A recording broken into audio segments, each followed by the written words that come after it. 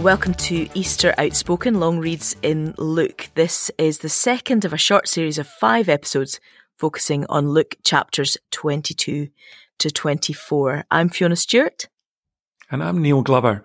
And in this series of readings, we're going to be noticing some of the details in Luke's telling of the story, not so much to explain them, but to allow these stories to bring us into the last days of Jesus' life, and having been brought there, that we would be changed. Let's listen to Luke 22, verses 39 to 71.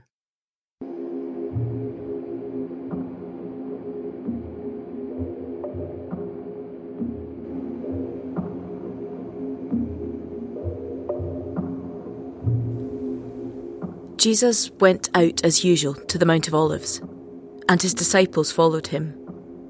On reaching the place, he said to them, "Pray that you will not fall into temptation." He withdrew about a stone's throw beyond them, knelt down and prayed, "Father, if you are willing, take this cup from me. Yet not my will, but yours be done." An angel from heaven appeared to him and strengthened him. And being in anguish, he prayed more earnestly, and his sweat was like drops of blood falling to the ground. When he rose from prayer and went back to the disciples, he found them asleep, exhausted from sorrow. "Why are you sleeping?" he asked them. "Get up and pray so that you will not fall into temptation." While he was still speaking, a crowd came up, and the man who was called Judas, one of the 12, was leading them. He approached Jesus to kiss him, but Jesus asked him, "Judas, are you betraying the Son of Man with a kiss?" When Jesus' followers saw what was going to happen, they said, "Lord, should we strike with our swords?" And one of them struck the servant of the high priest, cutting off his right ear. But Jesus answered, "No more of this." And he touched the man's ear and healed him. Then Jesus said to the chief priests, the officers of the temple guard, and the elders who had come for him, "Am I leading a rebellion, that you have come with swords and clubs? Every day I was with you in the temple courts, and you did not lay a hand on me. But this is your hour, when darkness reigns." Then, seizing him, they led him away and took him into the house of the high priest. Peter followed at a distance. And when some there had kindled a fire in the middle of the courtyard and had sat down together, Peter sat down with them. A servant girl saw him seated there in the firelight. She looked closely at him and said, "This man was with him." But he denied it. "Woman, I don't know him," he said. A little later, someone else saw him and said, "You also are one of them." "Man, I am not," Peter replied. About an hour later, another asserted, "Certainly this fellow was with him, for he is a Galilean." Peter replied, "Man, I don't know what you're talking about." Just as he was speaking, the rooster crowed. The Lord turned and looked straight at Peter. Then Peter remembered the word the Lord had spoken to him, "Before the rooster crows today, you will disown me 3 times. And he went outside and wept bitterly. The men who were guarding Jesus began mocking and beating him. They blindfolded him and demanded, "Prophesy, who hit you?" And they said many other insulting things to him. At daybreak, the council of the elders of the people, both the chief priests and the teachers of the law, met together, and Jesus was led before them. "If you are the Messiah," they said, "tell us." Jesus answered, "If I tell you, you will not believe me. And if I asked you, you would not answer. But from now on, the Son of Man will be seated at the right hand of the mighty God." They all asked, "Are you then the Son of God?" He replied, "You say that I am." Then they said, "Why do we need any more testimony? We have heard it from his own lips."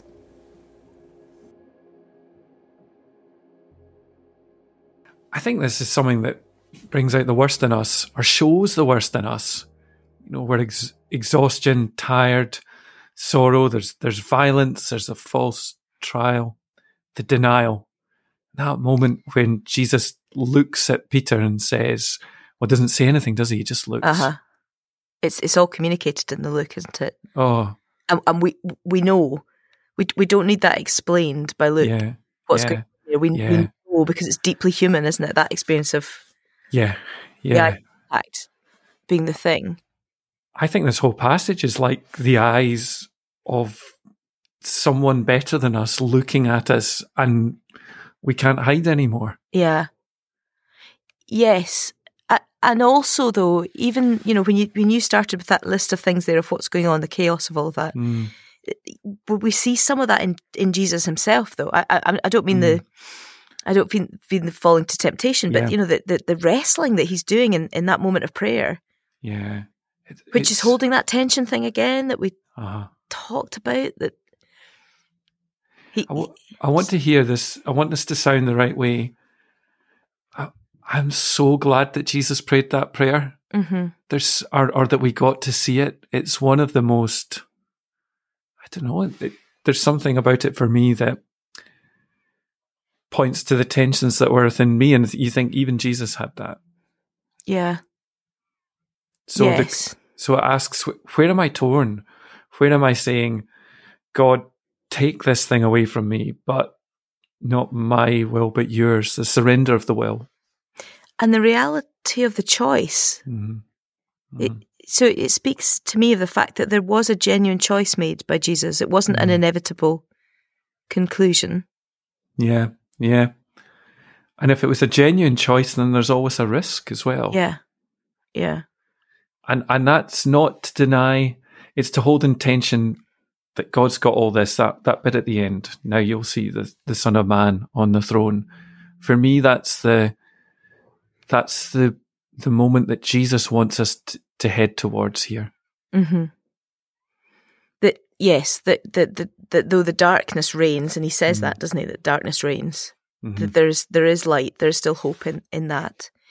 And I was struck by that listening about Peter as well. So in the denial moment, I jotted down the question: Does Peter remember and take comfort in the fact that Jesus has said to him, "But you will strengthen the brothers." Yeah. When you turn back, is there, in the midst of that moment of utter devastation that he's let him down, is there a flicker of hope that says, "But what did he say to me at the table?"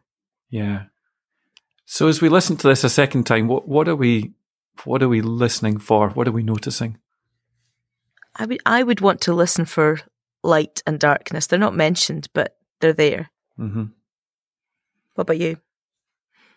I think the worst of things coming out, the denials, the betrayals, and yet the fact that he is still reigning, even bold enough to say he's doing it now at the end. But first, we've got to allow this passage to look at us intently, and we cannot hide.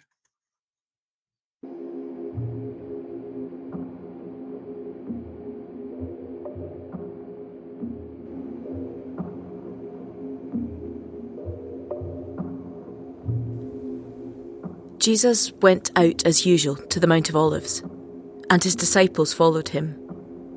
On reaching the place, he said to them, "Pray that you will not fall into temptation." He withdrew about a stone's throw beyond them, knelt down and prayed, "Father, if you are willing, take this cup from me. Yet not my will, but yours be done." An angel from heaven appeared to him and strengthened him. And being in anguish, he prayed more earnestly, and his sweat was like drops of blood falling to the ground. When he rose from prayer and went back to the disciples, he found them asleep, exhausted from sorrow. "Why are you sleeping?" he asked them.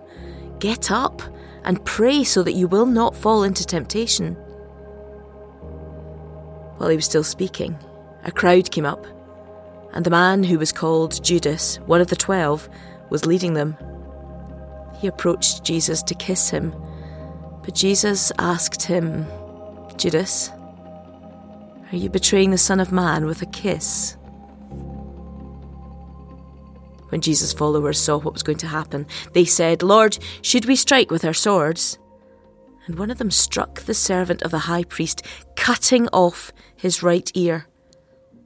But Jesus answered, "No more of this." And he touched the man's ear and healed him. Then Jesus said to the chief priests, the officers of the temple guard, and the elders who had come for him, "Am I leading a rebellion, that you have come with swords and clubs? Every day I was with you in the temple courts, and you did not lay a hand on me. But this is your hour, when darkness reigns."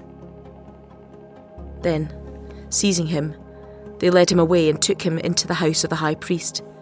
Peter followed at a distance. And when some there had kindled a fire in the middle of the courtyard and had sat down together, Peter sat down with them. A servant girl saw him seated there in the firelight. She looked closely at him and said, "This man was with him." But he denied it. "Woman, I don't know him," he said. A little later, someone else saw him and said, "You also are one of them." "Man, I am not," Peter replied. About an hour later, another asserted, "Certainly this fellow was with him, for he is a Galilean." Peter replied, "Man, I don't know what you're talking about." Just as he was speaking, the rooster crowed. The Lord turned and looked straight at Peter. Then Peter remembered the word the Lord had spoken to him, "Before the rooster crows today, you will disown me 3 times. And he went outside and wept bitterly. The men who were guarding Jesus began mocking and beating him. They blindfolded him and demanded, "Prophesy, who hit you?" And they said many other insulting things to him. At daybreak, the council of the elders of the people, both the chief priests and the teachers of the law, met together, and Jesus was led before them. "If you are the Messiah," they said, "tell us." Jesus answered, "If I tell you, you will not believe me. And if I asked you, you would not answer. But from now on, the Son of Man will be seated at the right hand of the mighty God." They all asked, "Are you then the Son of God?" He replied, "You say that I am." Then they said, "Why do we need any more testimony?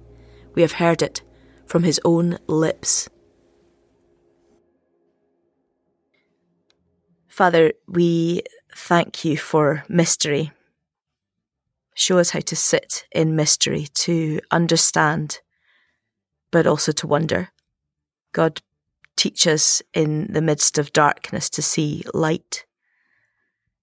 Help us to wrestle with what is difficult as we look and see the reality of our own betrayal and our own temptations, but to trust that your gaze is a gaze of grace and a gaze that leads towards the fulfillment of your purposes.